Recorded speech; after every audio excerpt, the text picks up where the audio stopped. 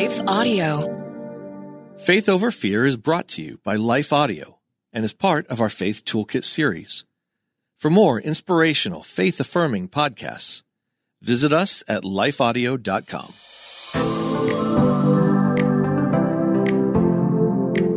Hello, welcome to the Faith Over Fear podcast, where we discuss powerful truths to counter anxiety and fear, big and small.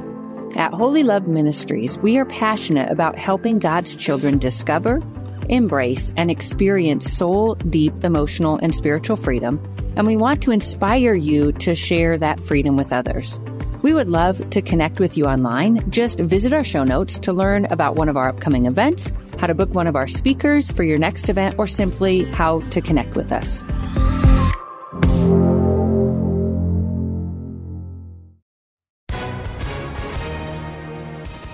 Hi, everyone. If you've been injured in an accident that was not your fault, listen up. We have legal professionals standing by to answer your questions for free. Call now and find out if you have a case and how much it's potentially worth. Call 800-497-4410. I'm here with spokesman John Wolf. So, John, tell everyone listening who should call right now. Well, Maria, first off, thank you for having me here. It's always nice to answer the listeners' questions. Now, as far as who should call in, anyone who's been injured in an accident and think you deserve compensation, give us a call right now. 800-497-4410. You'll find out if you have a case and how much it's potentially worth. Thanks, John. You heard it, folks. Take advantage of this opportunity and call now. 800-497-4410. Advertisement sponsored by Legal Help Center. May not be available in all states.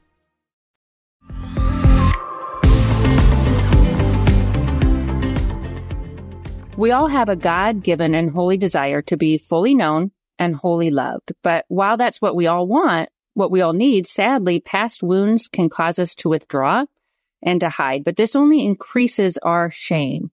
The God who sees us, knows us, and deeply loves us is at this moment relentlessly pursuing us and inviting us on a journey of healing. And this is the driving message today's guest, psychiatrist Dr. Curt Thompson, clearly and persistently proclaims, inviting us all to both experience God's relentless love and then to imitate Christ in relentlessly and persistently pursuing others. Dr. Thompson, thank you so much for joining us today.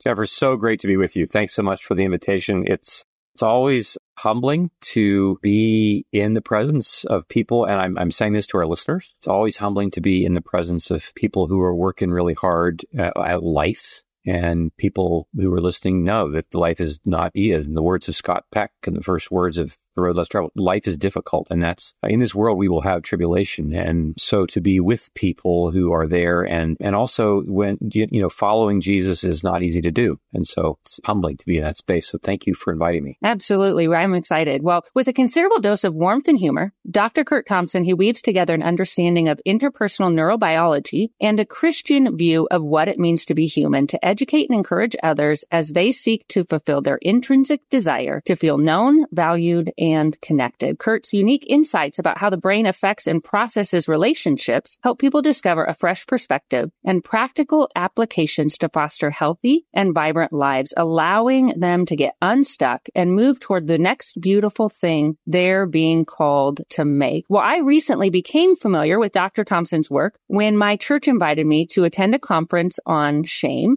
held in Omaha this past April. And in preparation, I read his book, Soul Shame, which honestly, I feel should be assigned reading for anyone in ministry or actually anyone who engages with other human beings. So for anyone, I'm going to hold it up for those who see the video. And Dr. Thompson, your insights and your applications. First of all, I loved your focus on hope and beauty. That was so inspiring, both as someone who is on my own healing journey and then who walks beside others. And really, it was so transformational. And I was really struck. What blew my mind, honestly, was just the beautiful blend of your understanding of science, your love of scripture, your personal vulnerability, your understanding and compassion for those who've experienced trauma, and your clear, obvious reliance on the Holy Spirit. And I think that's a combination we don't often see, all of those things brought together. And I feel it's not just a life-changing combination, but a culture changing combination. And so I'm super excited for this conversation.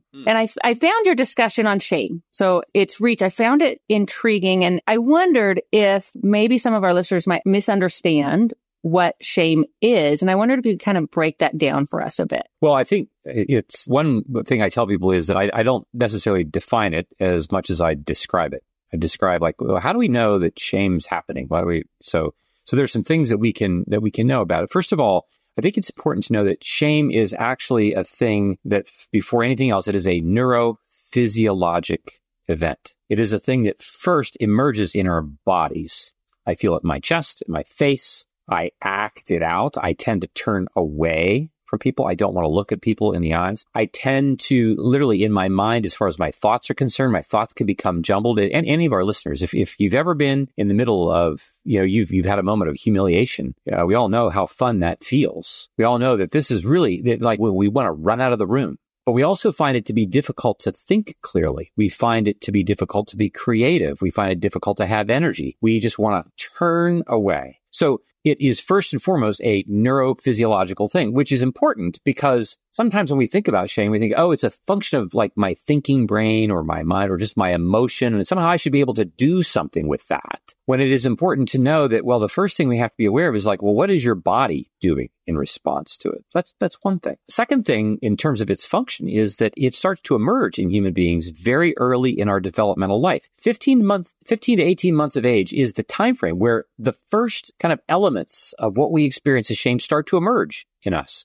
What this means is that we've been practicing it for a long time. Another thing that we know is that it creates in us not just an emotional and cognitive, but like a physical way of hiding. I want to turn away from you, but I also turn away from parts of myself. I don't want to think about that part of me that feels this way. So I kind of exile it. I want to get rid of it. I'm like, who wants to say, hey, I'm at dinner tonight. I want to talk about this embarrassing moment that I had today. I can't wait to share this with you. No, nobody wants to do that. I want to get rid of these things.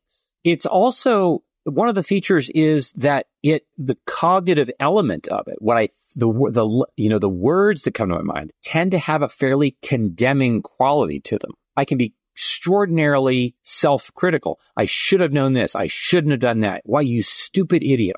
We all know, like the contempt that we share with ourselves. We also know that most of the shame that we experience, and this is something that people will sometimes find to be like kind of new information. I mean, our listeners might be quickly able to identify events in their lives, whether it's been a big single event or whether it's been like, I lived in my house where my mother like always was just like critical of me, or my dad always was rolling his eyes at, just like, so it's just a continual parade of micro moments. And so we might be able to identify things that have happened to us from outsider skin that have come at us to create this. What we're often unaware of is that most of the shame that we experience is self-inflicted.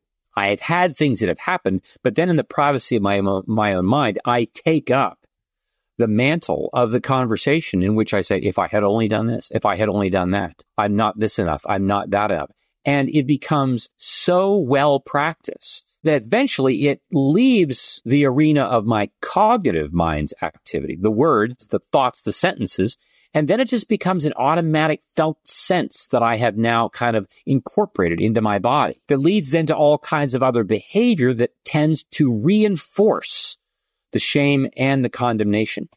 And then it's kind of sitting on the hard deck of all that. All this sits on top of is the felt kind of like existential angst, in which I'm really, what I'm really saying is that like the ultimate sense of this is that I am some version of I'm unwantable, I'm unlovable, which of course is the very, that's the essence of the drama that unfolds in the 3rd chapter of Genesis. When the snake is having the conversation with the woman, and even though he tells her things about God, God knows that if you eat of the tree that you will not, become like him, and he doesn't want that. Even though he's telling her things explicitly and consciously about God, he leaves it then up to her to actually draw conclusions about herself.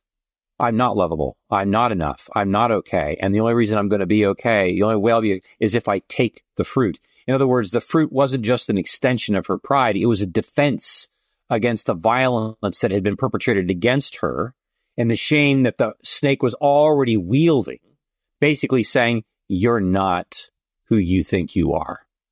Which, interestingly enough, you leap forward to the 4th chapter of Matthew and the 4th chapter of Luke, the 1st chapter of Mark, the 1st chapter of John, and you have an encounter with another accuser who comes to find Jesus and says essentially, if you are the Son of God, which in essence, he's saying, you're not who you think you are. And this, of course, is the conversation that we pick up and then we inflict it upon ourselves. And so we can imagine walking around how many times a day, the dozens, if not hundreds of times a day, that we are kind of shaming ourselves, often non-consciously, quite automatically. And so we have this huge, like we have an ocean of collected shame that we walk around with, so much of which is self-inflicted, certainly connected to things that very much clear traumatic events that had happened to us, but that we end up collaborating with without even knowing it often. And so we find that one of the big take-home events, both neurophysiologically as well as cognitively, is that I find myself being separated and isolated from others. And we know from the opening, from the 2nd page of the Bible, that God's the one who said, it's not good for this person to be alone, for the man to be alone. It's not good. We're not okay on our own in an isolated fashion. And healing is ultimately going to be a function of my shame being brought into the light in the presence of someone else who can give my brain a very different experience than the one that I've had so far. That kind of leads to one of the things you said at the conference. So you said, quote, we don't know the areas in which we long to be seen until we don't have it. And then you also said the brain can't tell us what we don't feel, only what we feel. And so what would you say to those who like, yeah, I just don't think I need that. Like I don't need to be seen in that area, or I'm not longing for that.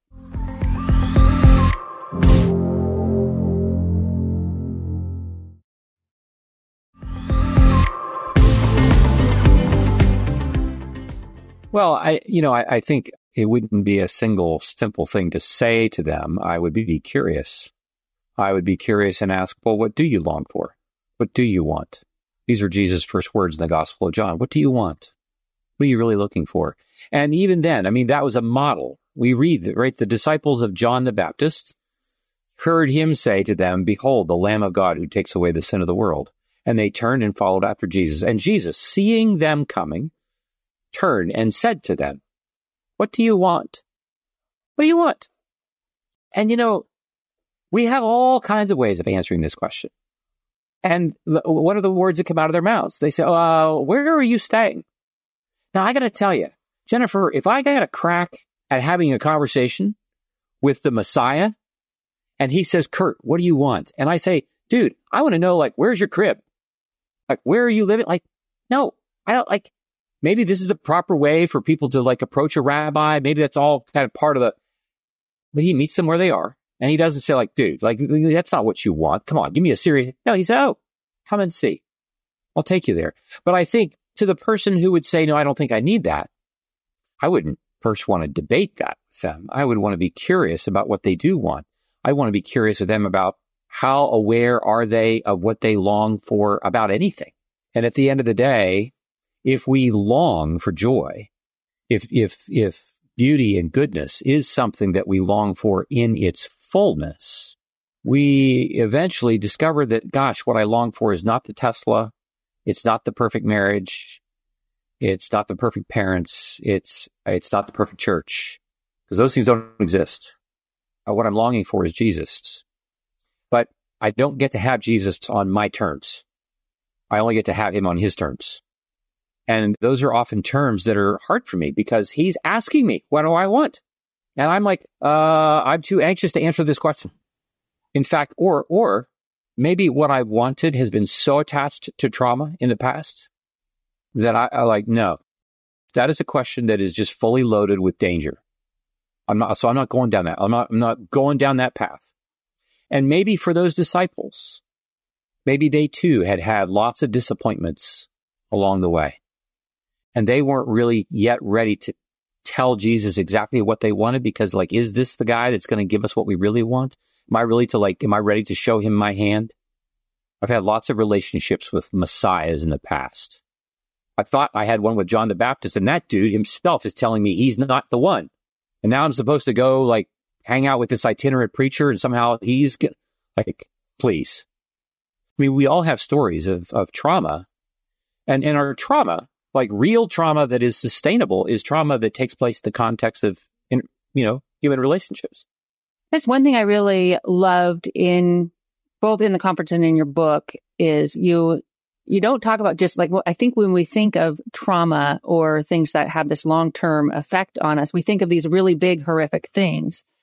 And I loved your emphasis. I don't think we always, honestly, so as I was driving to the conference, I called my daughter and she's 25 now. And I said, I gotta apologize to you. When you were a young girl and we were doing homework, she had dyslexia and I didn't recognize it. And I said, I would get really frustrated because I was anxious and I spoke shame into your life.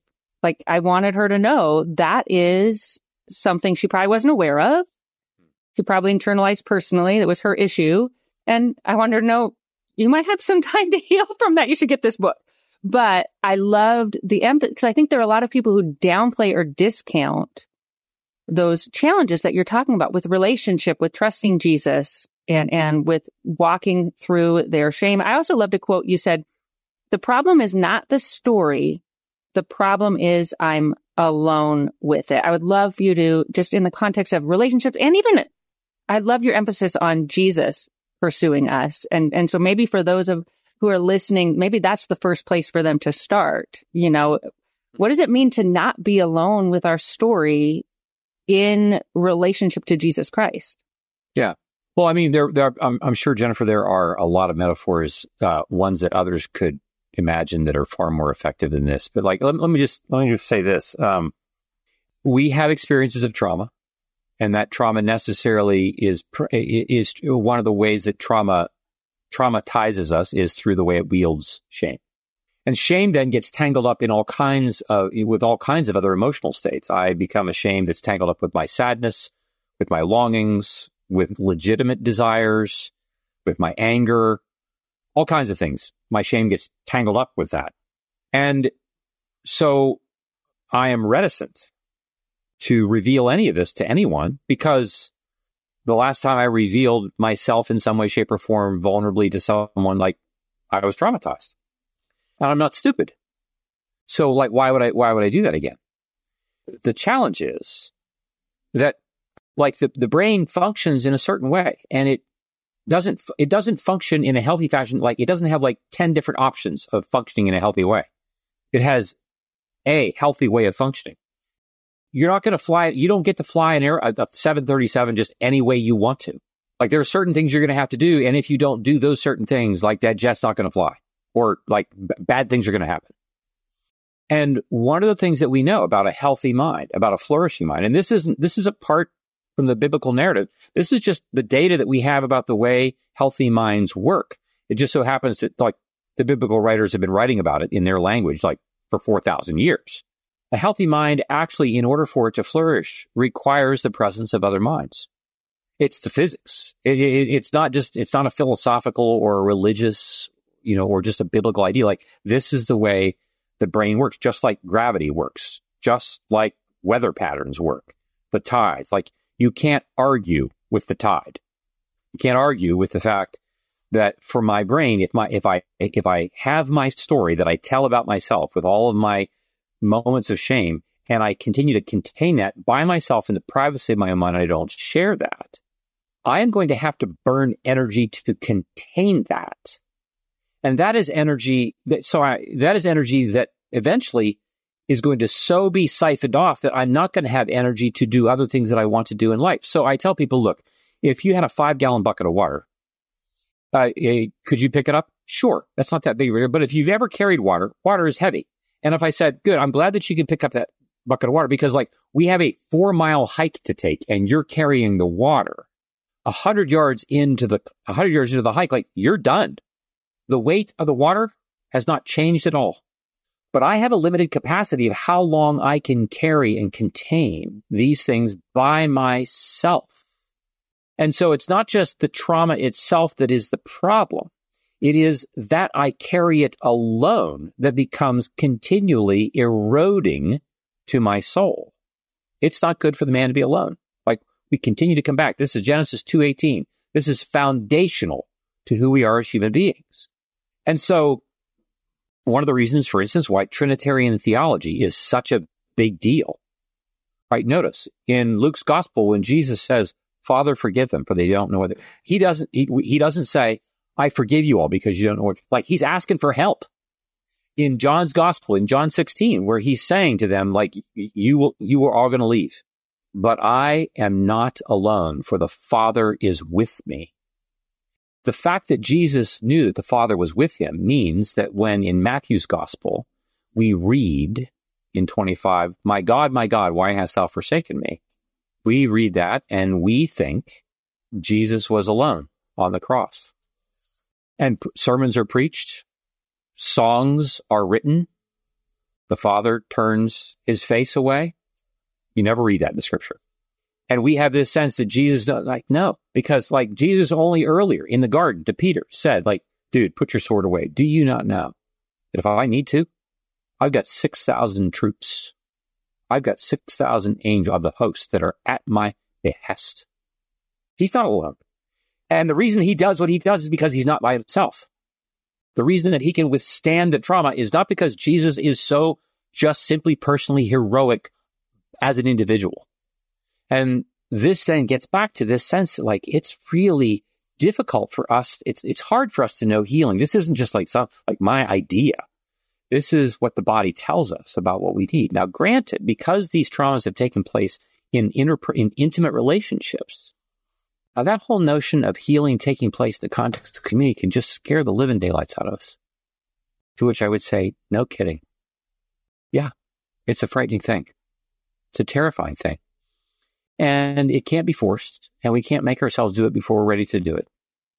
But my longing for our listeners, what I want to say is like, oh my goodness, I so get how terrifying it is. And I was like, of course. And you're not terrified because you're weak, or because you're stupid, or because you're a coward.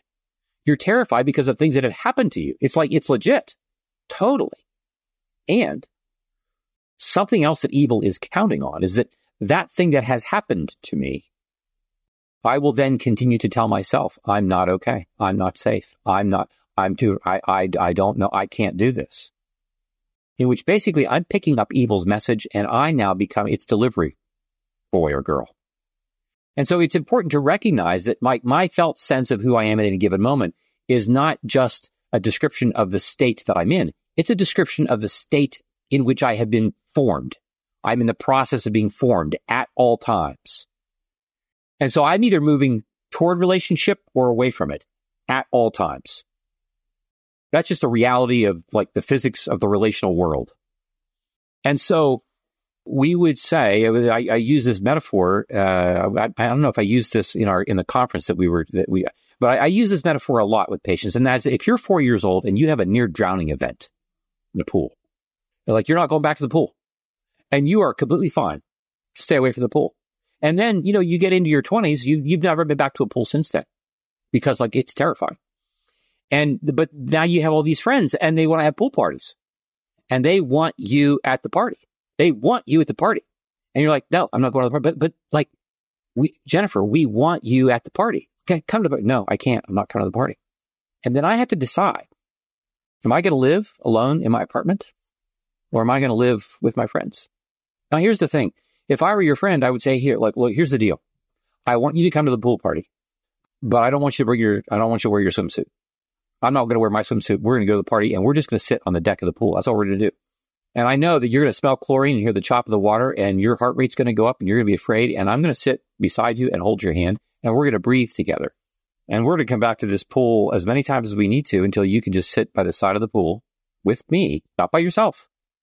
I'm not sending you to the pool. I'm going to be outside the pool. I'm going to meet you. We're going to go in and I want to do this until you are just really, really comfortable. Come to the pool. And then when you're comfortable, like I'm going to say next week, bring your swimsuit. You're like, no. And all we're going to do is sit on the edge of the pool and just put our feet in. That's all we're going to do. And of course, your heart rate's going to go up and all things that happen. But we're going to keep doing this until you're going off the high dive. But mostly we're doing this, not because our goal is not to get you off the high dive. Our goal is for you to be with us. I want more of you. I want the parts of you that are afraid to be in the room. I want to meet them. I want them to be loved. And you're thinking, look, I have very little evidence that when people offer that to me, that ever happens. And so thank you very much. I'll just stay in my apartment. And here's the real challenge is that like, you can't stay in your apartment and have them as friends. You don't get to have it both ways. I can't learn to swim by like reading about it on the internet. And this is where things are really difficult for people. I mean, Jesus encountered the rich young ruler, and the rich young ruler in Mark's gospel in particular, he missed the look. Jesus looked at him and loved him. And the ruler missed the look and he left. And Jesus didn't go after him. And so I just want to acknowledge this. It is hard work. The hardest thing that we have to do as human beings is allowing ourselves to be loved, because our traumas are real. Our history is real. And, one of the things, I'll stop because I've just been yapping. No, I love it. No, this is good. One of the things I've told people is, so people will sometimes say to me, well, Curt, like, I'm afraid of this. I'm afraid to do this. Like, I totally get it. There are parts of me that are still afraid to do this. So being afraid, like, it's the single most commonly uttered command in all Scripture. Do not be afraid. And you go, well, why is that? Because we're afraid. Right. We're just so good at it. Like, well, and like, it's again, not because we're stupid or cowards or weak. Like, we have a pulse. So we're afraid. And so I say, if you have a computer, go online and take the risk of watching The Chosen and just observe, see what you feel. When you watch Jonathan Rumi, the person who plays the character of Jesus, be curious about what your response is to this guy. Is this a guy that you would want to meet you outside the pool? Is this a guy you think you could trust? A little bit? I don't mean, is this a guy that every single part of you can trust? No, because we're all like the father at the end of Mark 9, brings his son with trouble, and he says, I believe, help thou my unbelief. 5% of me believes, the other 95% doesn't believe. I need you to help that part of me. So I got lots of parts of me that still have trouble, that are still afraid. And I would think, like, if Jesus would be in the room, he was like, well, of course, I get it. Like, look what's happened to you. Like, I get it. That's okay. I just trust me with the parts of me that you're willing to trust me with. We'll start with that. Start with The Chosen. And then imagine, is there one person in your life at all? Is there any person?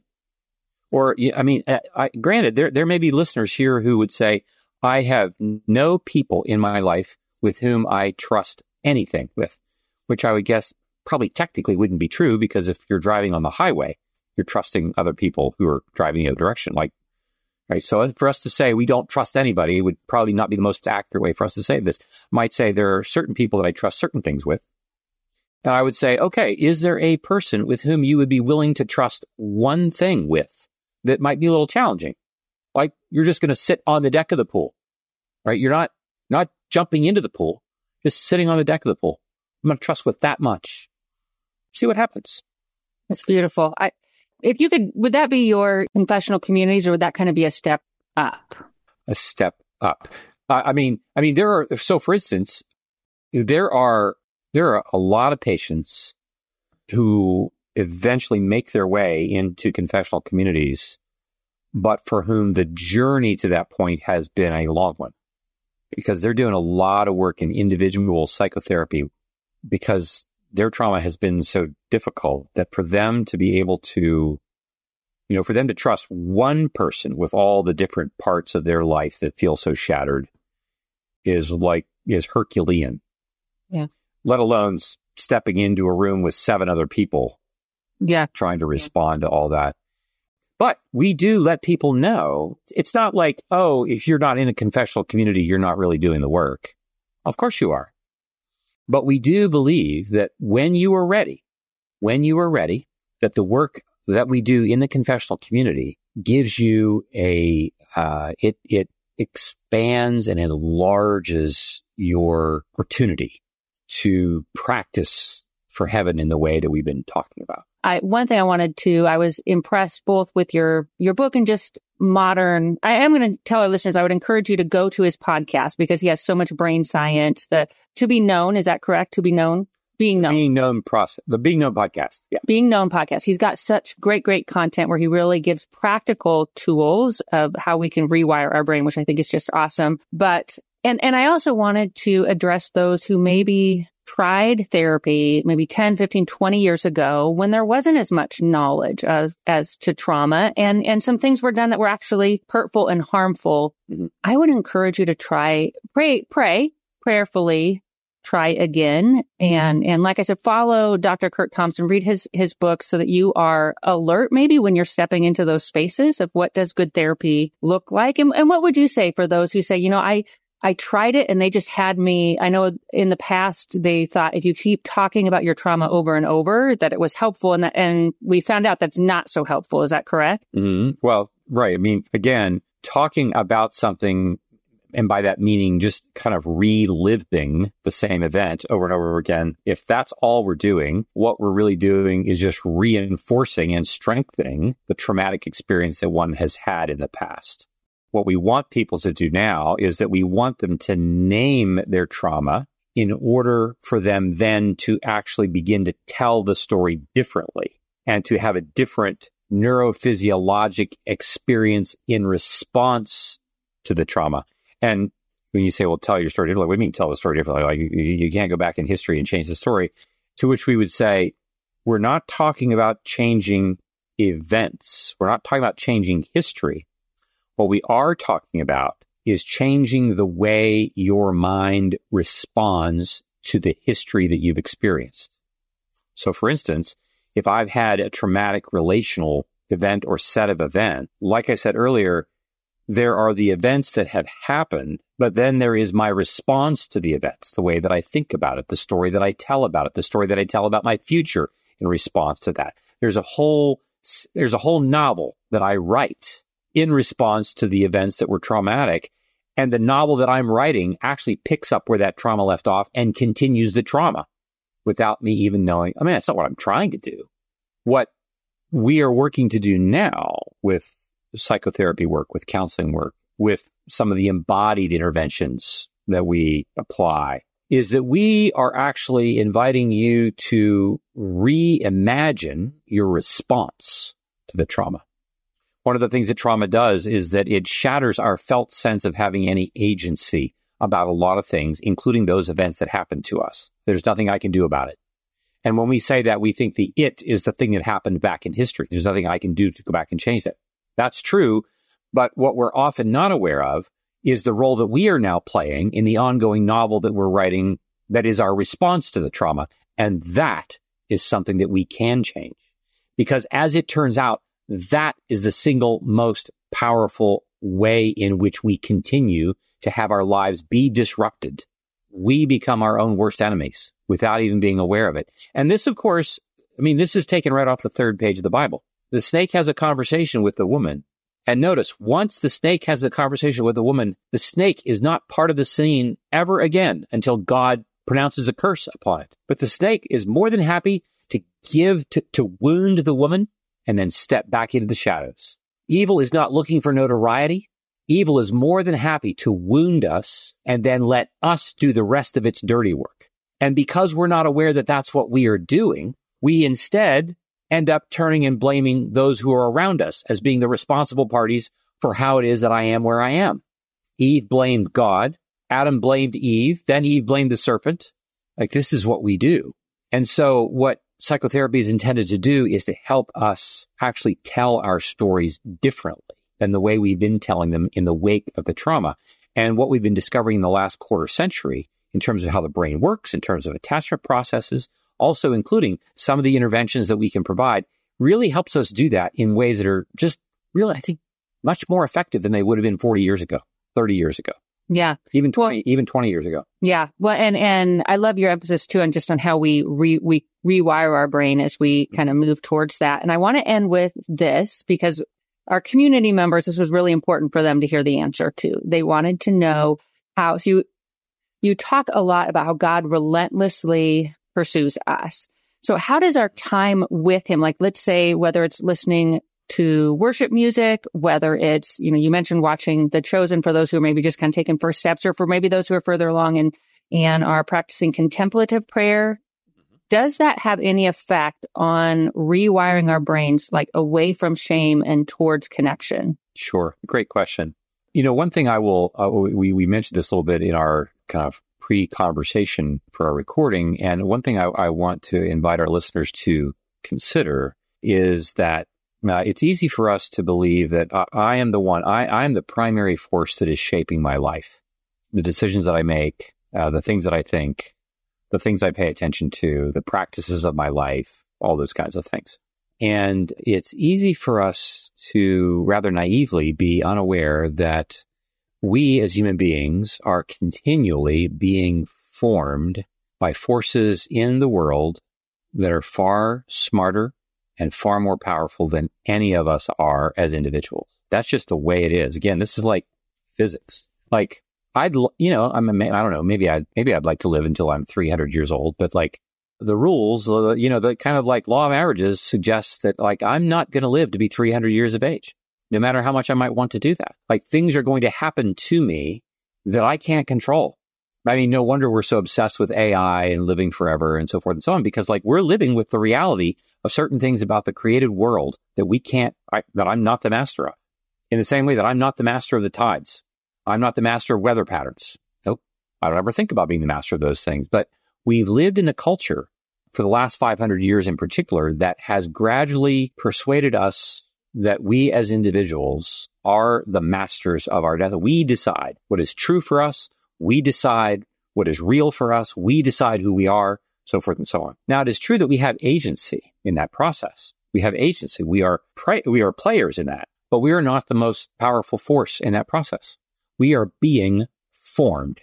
And one of the ways that we are formed by 500 years of modernity and the Enlightenment and rationalism and individualism and expressive individualism and so forth is this sense that I am alone. And therefore, I am ultimately fully responsible for my life. Which is heavy. It is immeasurably heavy. It is immeasurably heavy. And to that, I want to say part of how it is that this feels so difficult to do the work that we're talking about doing is because evil wields that force, the principalities and powers. St. Paul talks about in Ephesians 6. It wields that force to form us into people who believe that I'm alone, and therefore it's my responsibility.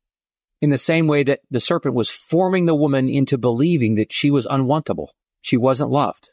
And this is something with which it's important for us to contend, because if I feel like I have to now go do this by myself, I'm actually taking on a task that is impossible for me to take on, but that I was never intended to take on. Any of us were only ever intended to love and be loved in the world. And that for me to create beauty and goodness, for me to experience joy, for me to take delight in anything that I'm doing, whether it's my friendships or my work or my leisure or my marriage or my singleness, right? I do all of this in the context of a body of people. I have to admit, Jennifer, I don't remember what the question was. No, that was perfect. And you answered it. So okay.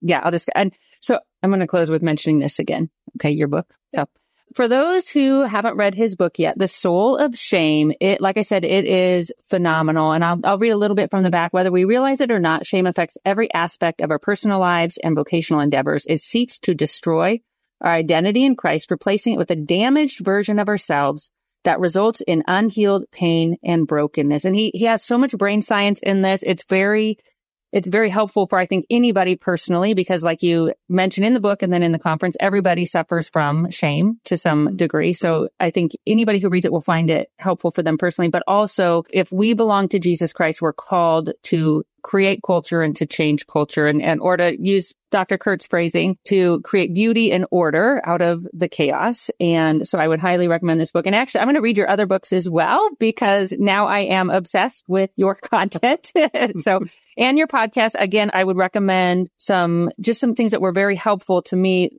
Listening to your podcast, you gave some really simple tips, like, I don't remember which podcast this was, which episode, but being outside and getting exercise and slowing down when you eat, like all of these things that can help us rewire our brains. Those are very practical and very easy. Even if we're terrified to meet with people, we can take some of those healthy steps. And like you said, invite one person in. I do want to mention Holy Love Ministries. We do have a Faith Over Fear private support group, so where we actively work on creating safe places. We'll put that in the show links. I'll also put the link for his confessional communities, which if those of you want to kind of explore that and find out more about him. I thank you so much, Dr. Thompson, for this conversation. Jennifer, it's been a pleasure. Thank you so much for inviting me. To our listeners, I want to thank you for listening. If you haven't already done so, I encourage you to subscribe to this podcast, and then you won't miss a single episode. And we would love it if you would rate it. That encourages our team, and it helps others to find it as well. Until next time, may you live as one who truly has been set free. Faith Over Fear is a production of Life Audio and Salem Media. If you liked what you heard today, please take a second to rate and review this podcast in your favorite podcast app so that more listeners like you can find the show. For more faith-filled, inspirational podcasts, visit us at lifeaudio.com.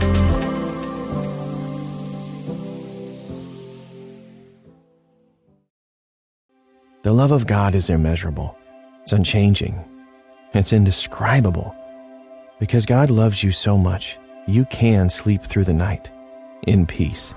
With Abide Bible Sleep Meditation, you can fall asleep fast with relaxing sleep stories based on Scripture. To start listening now, go to lifeaudio.com or search your favorite podcast app for Abide Bible Sleep Meditation. You can also download the Abide app for more biblical meditations at abide.com.